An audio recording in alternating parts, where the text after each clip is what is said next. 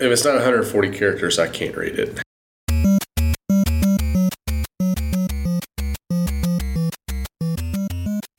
Welcome to Touchpoint, a podcast dedicated to discussions on digital marketing and digital patient engagement strategies for hospitals, health systems, and physician practices.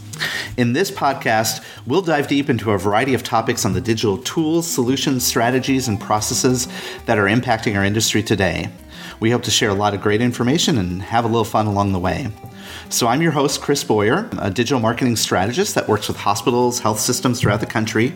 You can find me online at Chris Boyer, and I also have a website at christopherboyer.com. And I'm joined today by my co-host and friend, Reed. How's it going? Reed Smith. You can find me online at socialhealthinstitute.com or Reed Smith on Twitter, or you can track me down on LinkedIn. But also, like Chris, spend my days and weeks working with hospitals. And you can find out more about our podcast at touchpointpodcast.com.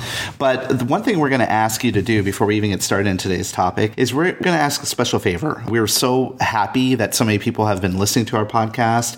There's so much interest, so much excitement. We've had some great people be part of this. We're going to ask you a little favor to help us out. Go out to iTunes and subscribe to our podcast. And then not only subscribe to it, give us a rating, whatever rating you feel is honest.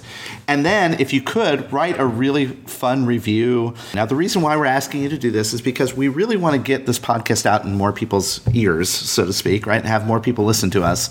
And that's the best way we could do that. Now, Reed, since we asked last week, we had a new review. Yes, we did. It's by someone called Wander Ventures. Here's what they said. They highly recommend this podcast. Listening to Chris and Reed feels like a conversation with friendly colleagues who can chat about the nerdy healthcare marketing topics I care about. I'm excited to see what's ahead for the podcast. Smiley face. That is awesome. And Chris won't say it, but I will. So we need 5-star reviews. And if I don't get them, I lose my job. I don't know. I thought about that this week. It's like when you buy the used car and the guy's like, listen, you're going to get a survey. And if you don't answer all 5s, like, I don't get paid. So it's like, what? Okay. I don't know what my options are then. I don't know why I'm getting a survey if I have to answer all 5s. But no, seriously, to Chris's point, we certainly appreciate it. And anything you can do is certainly beneficial to us and lets us know how we're doing. And we just appreciate it. That's right. We could talk more nerdy healthcare marketing topics to all of you in a friendly, collegial way, I guess. That's right. So, Reed, we got a great episode on deck today, and this is one that I have a personal interest in as well as a professional interest, which is the intersection of wearables and medical devices, which is a hot topic nowadays. It is, and it has been for a couple of years. I can remember 3 or 4 years ago now at South by Southwest was when Nike launched the Fuel Band. So since then, the last several years, that has been a hot topic in the health and med tech programming at South by Southwest is always about wearables. And I think we've gotten past the idea of thinking about that only as some of the consumer grade products like a Fitbit or a Fuel Band. And now we're looking at some more meaningful pieces. To your point, the intersection between what legacy medical devices have looked like and how they've acted and benefited us. How does that intersect with more of the consumer wearable side? For a long time, the medical device companies have been operating and developing devices with a lot of clinical inputs and patient inputs, et cetera. They were separate than the consumer market was. Over the last couple of years, we've seen this huge confluence or collision almost of these two markets together, where we're seeing now more and more of medical devices starting to adopt some of the consumeristic wearable trends to them. And then conversely, we see more and more of the wearable devices becoming more and more clinical in nature. Some of that is due to the fact that we're to a place where we can see some benefit from it. Not that the med device companies were doing anything wrong, but now they've got the opportunity to really increase the pool of where they get the feedback and the results and things like that. 1 in 6 consumers currently own and use wearable technology. And we probably saw that accelerated when the Apple Watch came out. There's some Android watches, Samsung, for example. Take something that someone already uses. A lot of people wear watches. That's an easy transition. You're not asking anybody to do anything new. It's just a different watch. So it still tells time, still does some of those things. We've added in some more convenience features to that. But then there's a whole health component to it that allow anyone, medical device companies down to general consumers, to develop for that if they have an interest in that. Even your iPhone, before really this upsurgence of the watch or what have you, your iPhone was able to track your steps and some basic health information. Then we start to see more and more apps being developed like Map My Ride or Map My Run. And now what we're seeing is the movement into this Internet of Things, this wearable technology. And what's interesting about it is that they predict that in 2017 that we're going to hit over $4 billion in the market for wearables. And what's happening now is wearables are going past just the watch now. They're getting embedded into clothes. They're getting embedded into multiple different things. And really, we're starting to have a world where everything around us can start to sense us and start to communicate with each other. And that provides a huge value to people that are tracking their health, wanting to take control of their health. Imagine if I could walk into my gym now with my Fitbit and have the gym automatically, or the treadmill that I'm on, automatically report to my Fitbit my exercise routine, how many calories I burned, how much time I spent doing exercise. These are things that we're going to start to see more and more. You saw Under Armour really make a push into this in the last couple of years with they call it the health box, and it came with the scale and some different things like that. They obviously went out and purchased Map My Fitness, which includes all that suite of products with Map My Run and Ride, and etc. Collecting all this data, making us smarter and more in tune to our health. It does open up, I guess, the door for maybe unintended consequences or questions we have to ask. Talking about South by Southwest, I believe it was last year, I actually went and listened to a program, had a linebacker from the Philadelphia Eagles, but they were talking about all the sensors they put on football players now. And a lot of that's used for television so that they can go back and show this guy ran around the field this way and that kind of stuff. But he was like, it records everything that we do. So he's like, who owns that data? Because he said, when I go to get a life insurance policy and that broker calls the Philadelphia Eagles and they're able to come back and say, well, he's taken X amount of more hits than anybody else on our team. Is that fair? Because we're becoming more and more measured as humans, what does that mean? That is a growing concern. And you're kind of walking that razor where it's like you're getting a lot of good valuable information if you're out there actively managing your care. But on the other hand, you're getting all this data out there that other people can actually review, understand, and maybe adjust your insurance rates, what have you. We know hospitals are doing a lot of wellness programs where they're starting to distribute Fitbits to their employees to encourage employee wellness and all of these programs. But even working within the hospital, when we had these programs initiated, there was a little bit of that concern of, wait, why is my employer now going to be, even if though it was a hospital, why are they concerned about this? Is this going to impact my employment? Is this going to impact my insurance rates? I remember listening to Doug Ullman. He's up at Pelotonia, an organization that's associated with the James Cancer Center there at OSU. He's a 3-time cancer survivor. And the first time he got it, he was in college, and he had an email address for 9 months. This was in the mid-90s when that didn't really exist. I told him that his cancer was so rare that there were only X amount of people in the country that even had it. And he was like, I didn't care about my privacy if I could have connected with those other folks that were like me. And so he had this comment that I thought was really interesting, which was, privacy is only a concern until the benefit outweighs the concern. And I mentioned at the top of the show that this has a personal intersection for me. So some of you may know I'm a type 1 diabetic, and I've been testing my blood sugar since I had diabetes at the age of 18.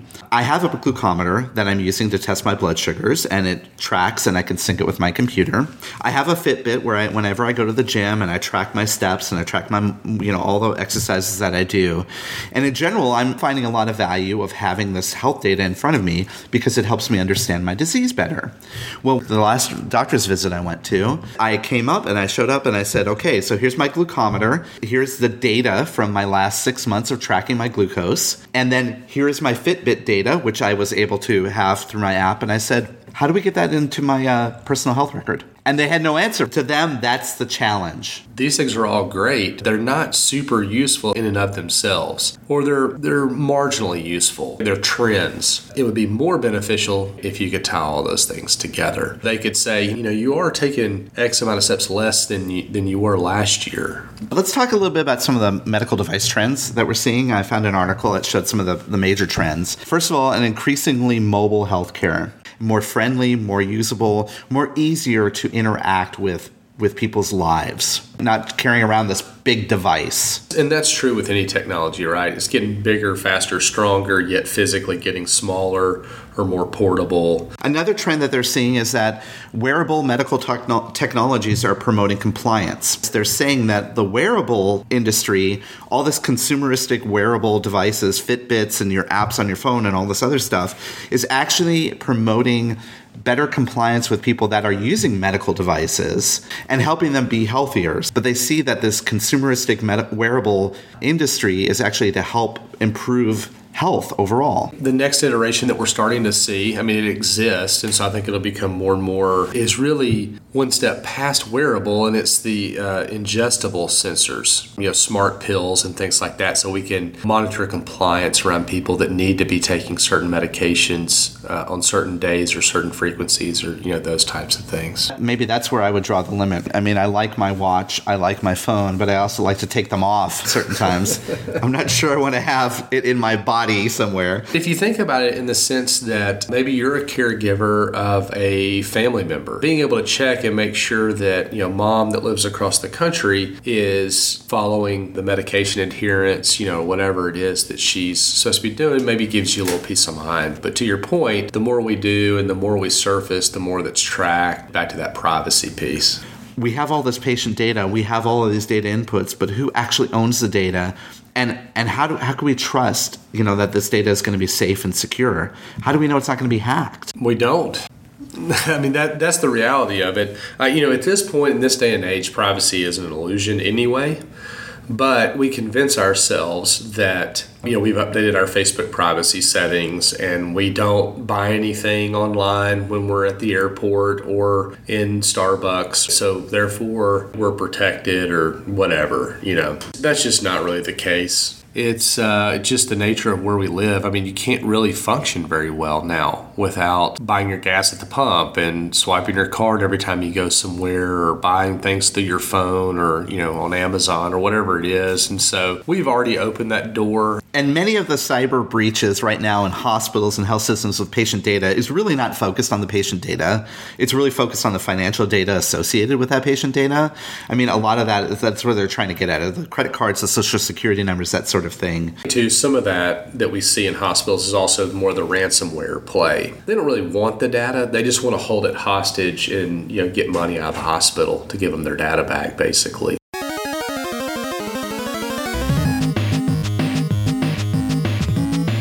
What is news? All right, we're back with the What's News section. Today, talking about wearables, medical devices, the intersection of the two. Chris and I had a great conversation earlier and then want to touch on this article, title being Wearable Tech Has to Be Really Good or Really Wearable. This is an article that came out on TheVerge.com, really right as South by Southwest was wrapping up. This particular article does take into account what different technologists at the South by Southwest Festival, kind of they're weighing in on wearable tech and what they're seeing. I think the point here is that this is also intersecting with the whole concept of usability. If you create wearable devices, it has to be either very useful to you or it has to be very usable. And when you think about usable and useful, those things are very related. A lot of times when you talk about technology, if it helps your life, you need it. But if it also is easy to interact with, you're going to use it. I listened to that podcast, 99% Invisible. And that comes from the saying that 99% of good design is invisible. If you design something really well, you don't even notice that you're using it. What's interesting about this is it's kind of furthering the concept of the intersection to be, we have to make it so good that people don't even know we're doing it. Yeah, no, that's exactly right. And I think that's why if you look in this article, she talks a little bit in the beginning, she mentions, we've mentioned Google Glass already twice in this episode. But anyway, But she talks about Google Glass, and she talks about, not surprisingly, this was the only pair of Google Glass that she saw the entire time this year at South by. But a couple of years ago, they were everywhere because it was kind of novelty. It was like, holy cow, this is like this superhuman, we got the little screen right in front of our eye, kind of a thing. But was it really good or was it really wearable? And I'm not sure it was either. That's a hard metric. And that's why, again, you go back to the watch, and it's like people already wear watches. So that's an easier transition. If you start thinking about, I want somebody to stand on a scale. Well, a lot of people already have scales in their bathrooms. So you have to start thinking down this path of how do we get people to just simply update something that they're already doing. In this article, they were talking about wearable technology that's so technically ambitious that its ultimate form might not matter as much. Trying to integrate LCD technology to read brain activity. Now that's kind of like science fiction stuff still for me. Putting screens inside helmet. The example here is a skier wearing a ski helmet, right? A professional skier wearing a ski helmet. And so many things that you can actually track. Oxygen flow. You have a visor where you can actually have real-time feedback to the person, to the athlete that's actually using this. You can temper the light that comes through. It can actually sense what the outdoor light is and actually add light or night vision if you're skiing at night. This is pretty far out there stuff. Yeah, there is. And so there's a real use case for that, right? Like that would be useful. This stuff evolves over time, and so somebody has to take that first step, which I think is important to remember. Also mentioned in here is this smart tattoo by MIT's Media Lab. Picture a tattoo like on your wrist that you could interact with, you could touch, and would provide some functionality, or commands back to your smartphone. Well, do we need that? Is it too hard to pull our phone out of our pocket? Is that where we've gotten?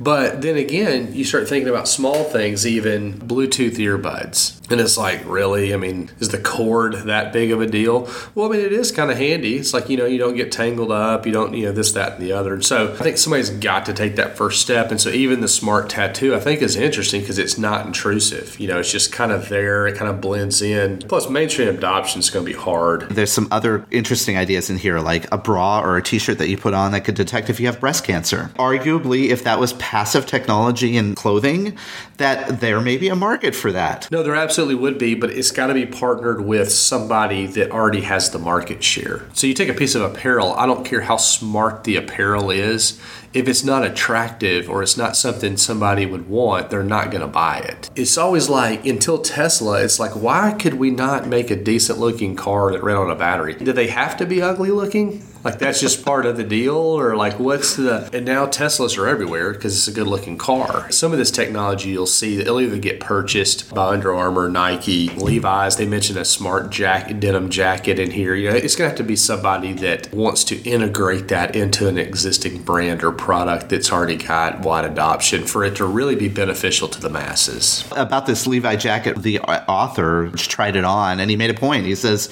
it doesn't have to have a groundbreaking impact on your health or well-being, this jacket. It's still a piece of clothing. And if the battery dies, I could still see myself wearing this jacket. I guess that's where we're at right now with some of this newer, far future stuff. It's wearable. It's either useful or it's wearable. In this case, a jacket is just wearable. It's not obtrusive. It's just there. And if you have technology in it that's tracking, whether you're exercising or not, that's cool. But if it isn't, no big deal. Whenever I thought about Google Glass, we brought it up again. So I always think about it. I wear glasses. For me, there might be some usefulness to it, having a display on my glasses. But if it's going to get in the way of me walking around and it's going to prevent me from doing my normal life and getting the prescription that I need in order for me to see, then what's the point? I think you said it. It's a display in your glasses, not a display on some other weird frame that's like hovering in front of your eye. Google Glass made it to where if you did wear glasses, you either had to wear contacts or you couldn't wear them. The integration into it, maybe they go to a Oakley or Ray-Ban or somebody like that, then that's maybe a logical path. I will say I did see a lot of Snapchat glasses around South by this year. But those are really gaudy and fashionable, and you're wearing them for a statement, right? Yeah, I only saw them outside of food trucks. drugs. It's the perfect market, right? Exactly. And that's leaning more towards that wearable side of the equation, right? Either useful or wearable. Back to people that are suffering from chronic conditions that maybe have to have a defibrillator or have to be monitoring their blood pressure at all times. Those people, what they want is they want usefulness too. And they'll opt to carry around devices that maybe are not that fashionable. 3 years, 4 years down the road, maybe we won't see snap glasses anymore because they'll fall out of fashion. But we'll start to continually see more and more of the usefulness carry through. And like we said earlier, somebody's got to go first. While Google Glass, good grief, it's like the fifth mention, I think, in this episode. But while Google Glass, turned out to obviously, be a bust, it's probably paving the way, whether we know it or not. Maybe we will know it at some point, but it's paving the way for something that's going to be useful. And I think when we think about usability and technology in the future, tech is always going to supplement the overall care that we're going to be providing, whether it's through a wearable device or through a medical device or the intersection of both. Touch point, touch counterpoint. There are two sides to every story. Ready, fight! Welcome to Touch Counterpoint, the part of the podcast or segment in the podcast where Chris and I take alternate and extreme opposite end of the spectrum views on the topic at hand. This week talking about wearables and medical device, the intersection of the two, all things in between, privacy, adoption, etc. We're going to talk today, we're going to argue about, are wearables too young of an industry for hospitals to really care, for it to really make a difference in healthcare, at least on the provider side? Thoughts? I'll argue for the point that it is too young of an industry. I mean, this is so new. There's not really good, useful data that's being gathered by these things. And there's so many different data points. It's just not usable or actionable for hospitals and health systems right now. That, unfortunately, is what we always do. That's always our point. Whether it's CRM, whether it's marketing automation, whether it's something, we as an industry always want to let somebody else die on that hill and not look for the usefulness in the technology. I think because it is a young industry, we've got a way and the ability to work with the developers and work within the industry to really shape this into something that could be truly beneficial. And if we wait, then we're going to let too many other corporate players get involved and we've lost our opportunity. Look, I am just trying to spend all my time getting my EMR up to speed, making sure the patient actually is showing up at appointments.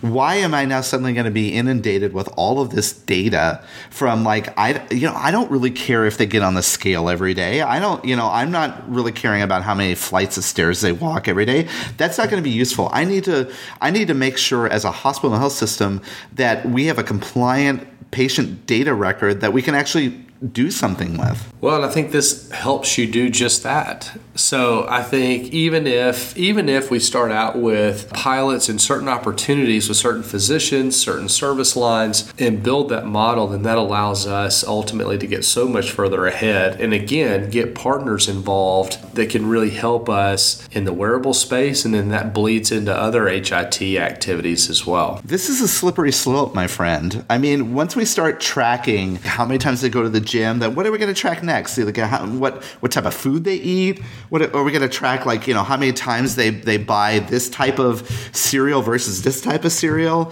or if they eat gluten-free. I mean, look, this is a never-ending slippery slope. We're never going to get all that data right. It's not going to be actionable for us. Well, I think this is ultimately how we get to more of a well care system. So we're actually doing things that benefit the patient over the long haul, because now we're getting data from their entire day-by-day life versus the 16 and a half minutes we spend with them 3 times a year. Right. Okay, I get that point. I really get that point.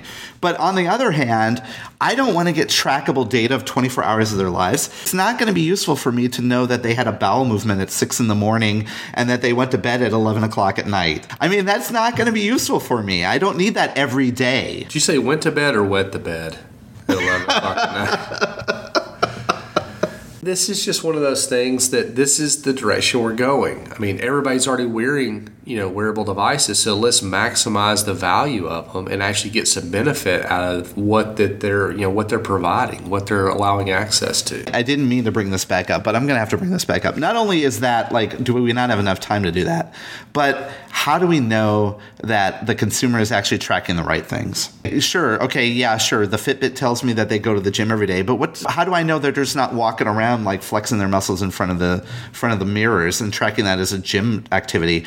The consumer doesn't really know exactly. We have to give them the ability of, this is what we want to measure. Well, I think that's where getting in early helps, because now we're able to work with the developers and designers to make this stuff useful and not something that's just, interesting, that there's actually some real benefit. I'm having trouble arguing this any further, Reed, because I get both sides of the extreme argument here, but for me, it's I think that there is value. Again, being a person that suffers from a chronic condition, I see value in this. So it's hard for me to take the extreme. Yep. I get it. It's hard. Like most of these topics, the reality is somewhere in the middle. That's obviously the whole point of what we're doing. But I do understand, the pushback in the sense that we don't have enough staff, time in the day, et cetera, to even do what we're doing now. And it is a young industry. But I think, this is something that, could really be beneficial over the long haul. So.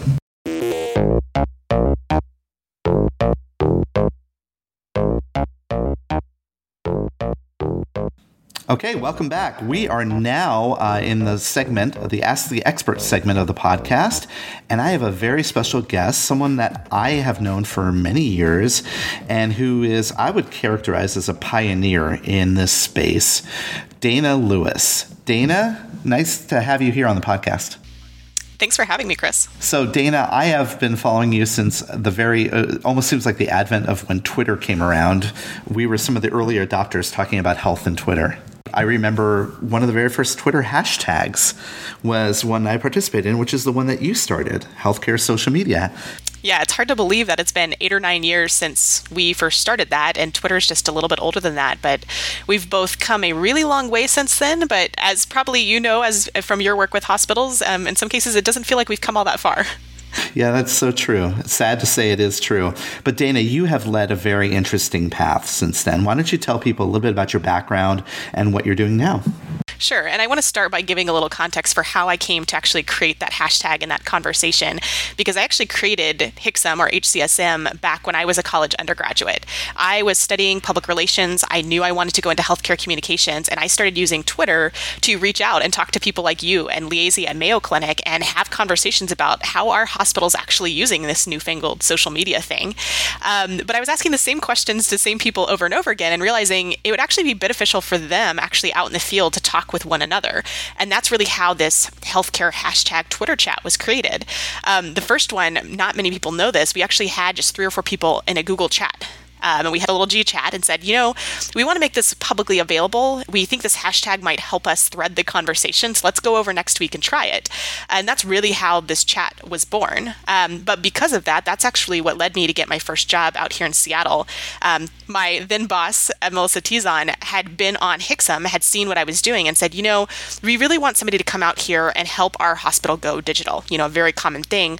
But we specifically want you to help doctors connect with patients online. I've been a patient, I've been working in this space, and she said, blank slate, let's figure out how to do it. So I actually came out to Swedish, it's a nonprofit health system here in Seattle, and spent 4 or 5 years in a number of roles focusing on getting the organization connecting with the community, whether that was social media, not just for marketing, but for customer service and improving engagement in health, sharing health information, and also thinking about how does that translate to other things? What happens when you can use it for education? What happens when a patient comes into the ER? Or what happens when a patient tweets in and says, I think I'm having a stroke, what do I do?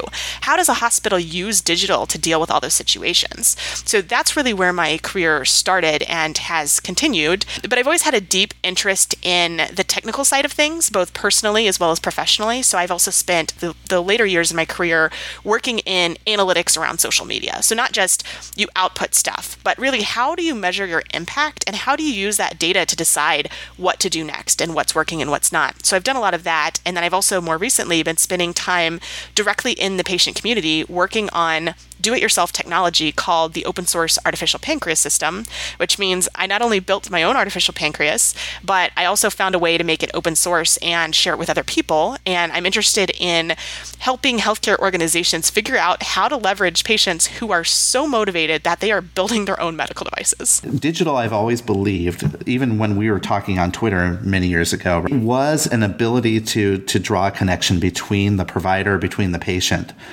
But you have taken this to a whole nother level. It's not just the pancreas, right? There's a whole movement associated with this. What you'll most commonly see now is the We Are Not Waiting movement, because you have to recognize that every patient has caregivers and a support system around them. And it's not always rebelling against the healthcare system. It's the healthcare system is traditionally working on this problem, and there might be a solution in a year, 3 years, 5 years, but I have a problem tonight and today. So how can I take the technology available to me that I can buy on Amazon, that I can find open source on the internet, and how can I put it into use right now, today, this weekend, when I have time to improve my quality of life? And what's interesting to me is some people see that as rebellion. I don't see it as rebellion. It's I'm going to solve this problem right now. And there's so much of this that is being given back open source. And that means not just to other patients, but to doctors, to the traditional companies, to the healthcare organizations, saying, take this, make it better, make it shinier, make it work for more people. And there's a really big disconnect right there because of the risk perception, the fear of, whether it's HIPAA or liability or regulation. There's a lot of these things built into our traditional system that is just a full-blown block and preventing some of this collaboration. And I think that's what we have to solve. We have to find, how do we leverage this amazing technology and innovation? How can it be applied across the hospital, across the healthcare organization? How can we use it to help more people? Because at the end of the day, yes, these patients are e-patients. They're highly motivated. They care about helping other people. But 9 times out of 10, they have a day job. They love their day job. They just want to live their life. This is not about creating a company, although sometimes patients do go off and do that, but a lot of times they just want to make it better for other people. And as a healthcare ecosystem, we have to stop preventing them from being able to do that and stop putting barriers in their way and figure out how to work together. Some people see it as hacking, but I often see it as building bridges and building interoperability that is missing in the medical devices. Because if you think about it, in the diabetes space, for example, there are a few companies that make insulin pumps. There are 2 main ones right now in the US that distribute continuous glucose monitors. But if you want to choose a pump from one that doesn't work with the CGM, that's just, before you just had to accept it. And if you wanted that CGM, you had to pick one of these pumps or vice versa. But what patients are doing is saying, this data should be freely flowing in between my devices. And if the device manufacturers aren't going to do interoperability well, I'm going to do it myself. And I'm willing to carry a small, tic-tac case size box in my pocket to allow me the choice between the pump and the CGM and an open source algorithm.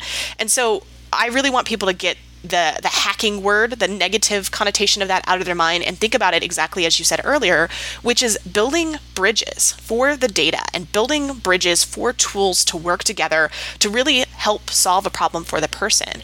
And I think the other thing to consider is, I absolutely respect the traditional device manufacturers. They are doing a very important job. However, historically, they've been built to build a device that is, tested, regulated, and marketed for a one-size-fits-all. But that one-size-fits-all device may not work for me and my lifestyle. So how do we get these device manufacturers to make something that is flexible enough so that I, as the end user, can turn the knobs and tweak it and get my data the way I want it and the way it is going to be useful for me and my life and my living situation? And at another level, I know hospitals are struggling with this. If a patient comes in with a ton of real-time track data, how does the doctor have time or the skills to review this? How does this data go into the medical record or not? How much of it? What level? There's so many problems around that. But instead of just saying we can't deal with that problem and just ignoring it and hoping it will go away, I think the solution is to have active conversations and to pilot and to test. Here's different ways to surface and share and record the data, and use patients who are actively doing this every day and looking to them for solutions, and not just looking to the traditional companies and startups to provide the solutions that may or may not work for the ultimate end users, which are the doctors and the patients. However, trying to put ourselves in the shoes of the healthcare individual, the people that are listening to this podcast, to them, that's utterly terrifying. If you think about 10 years ago when we were, or 8, 9 years ago when we were on Twitter, that was terrifying. Now, what you're talking about is you're empowering patients to not only take control of their health, to be active members of their health, but now even cobble together solutions to solve their health. How do you see this impacting, hospitals, health systems? I see a lot of parallels back to the conversations we first had about healthcare organizations, hospitals being on Twitter. And most people nowadays pretty commonly agree it's better to at least be listening and watching and seeing what's going on so you can be aware and prepared for it, even if you're not ready to fully dive into the deep end and talk to patients online. I see the same thing happening, which is patients are out there coming up with ways to view and utilize their data in real time. They're going to be coming into the ER with it. How do your emergency room doctors and nurses deal with these devices? Do they turn them off and ignore them and jeopardize care? Do they engage with them? What happens for the primary care doctors? How do they deal with these tools? How can a hospital listen in at a population health level and watch trends for what's happening in their community with this tracked data? I think the same kind of learning path applies, which is if you stick your head in the sand, that is way more scary because you have no idea what's going on. But I would challenge those working in hospitals and healthcare organizations to start thinking about, okay, what was our path to starting to listen and work in social media? What was our comfort level? What was our trajectory? How did we collaborate with people across the organization to get on board with this? How did we fully embrace becoming a digital organization? Some people are still on that journey, but that same kind of journey applies to thinking about engaged patients and those with Fitbits or other types of trackers and devices.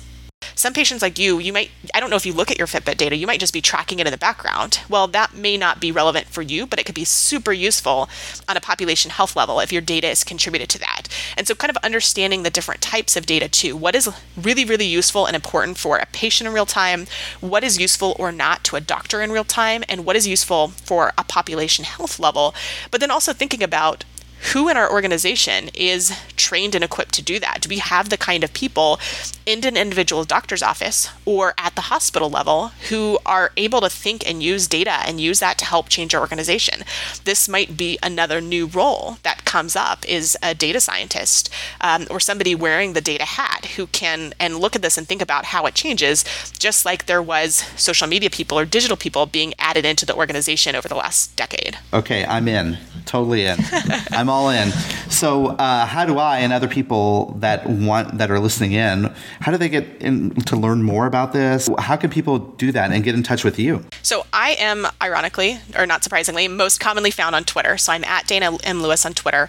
There is an open APS hashtag that I encourage you to check out because there's people, kind of the average users, who are sharing a lot of their lessons learned and experience with this. And then there's also the We Are Not Waiting hashtag. I invite anybody to reach out. I'm happy to have a conversation with anybody about how this might apply to their organization or ideas, things like that. But also don't be afraid to go in and lurk and just kind of soak up and see what kind of people are talking about, what are their frustrations, what are their successes. I think there's a lot of learning that can still be done from lurking in these social media platforms. And patients, again, are basically saying, please listen to this, learn from this, take it and apply it however will help your organization, your population. That's awesome, Dana. Well, this has been extremely exciting, I would say, and a great informative interview. Thank you so much for sharing all your expertise. Thanks for having me, and thanks to you and Reed for continuing to share this conversation with healthcare organizations.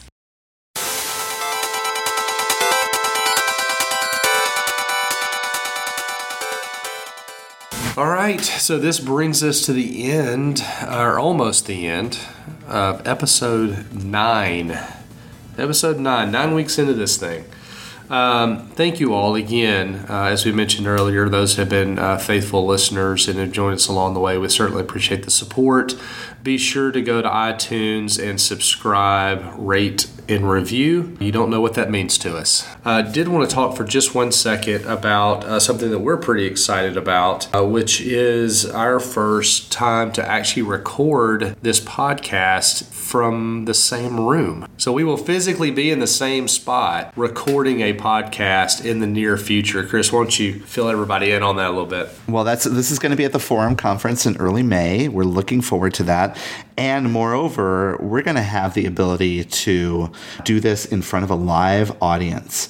That is, there's going to be a room dedicated for us. We're going to have some special guests, some previous Ask the Experts that are going to be part of this. We're going to do very much have the live recording and even get audience interaction. The details are still being evolved. We'll probably have more by next week. In next week's podcast, we'll talk a little bit more about this. But we're really excited. And we're going to be there also recording you kind of on the street, talking to people as we go through. But there's going to be an event, and more than likely there's going to be alcohol involved too, Reed. So that's going to increase our audience size. Increase our attendance. And so to your point, next week we are actually going to dive a little bit deeper on a topic that at least I get asked a lot about from hospitals, for example. What are good conferences? Where should I go? And not so much, we're not going to get into, which one we think you should attend, but we're going to talk a lot about what makes a good conference, what to look for when you attend, networking, etc. So next week should be an interesting one, and we'll obviously talk a little bit more about the details of what we'll be doing in the first part of May here in Austin at the Forum for Healthcare Strategists. So, Reed, now we get into our recommendations. What's your recommendation this week? I am going with a piece of hardware, not another microphone. I could do another microphone, but I'm not going to. So I have one of the newer MacBooks, which has the USB-C ports, I guess is maybe the best way to say it. And so I like to carry around a portable hard drive, as there's times that I need to grab a bunch of video or something like that from a colleague or whatever it may be. And so I carry around a little portable hard drive just as kind of a backup. And I bought one, and it's super, super slim. And we'll, again, obviously have links to this in the show notes, but it's a G drive, mobile USB-C hard drive is a terabyte. Storage has gotten so cheap over the last several years. This is a great one. Fits in my bag really, really well. Forget it's even there. And it's not much larger than a wallet. I mean, it's pretty, or a credit card case. It's really little. I've been really pleased with it. Doesn't require external power or anything like that. And it's a USB-C. Reed, it's funny. You tend to recommend things that I'm right in the market to get. I was actually starting to look at external hard drive for my new MacBook as well. What a great thing.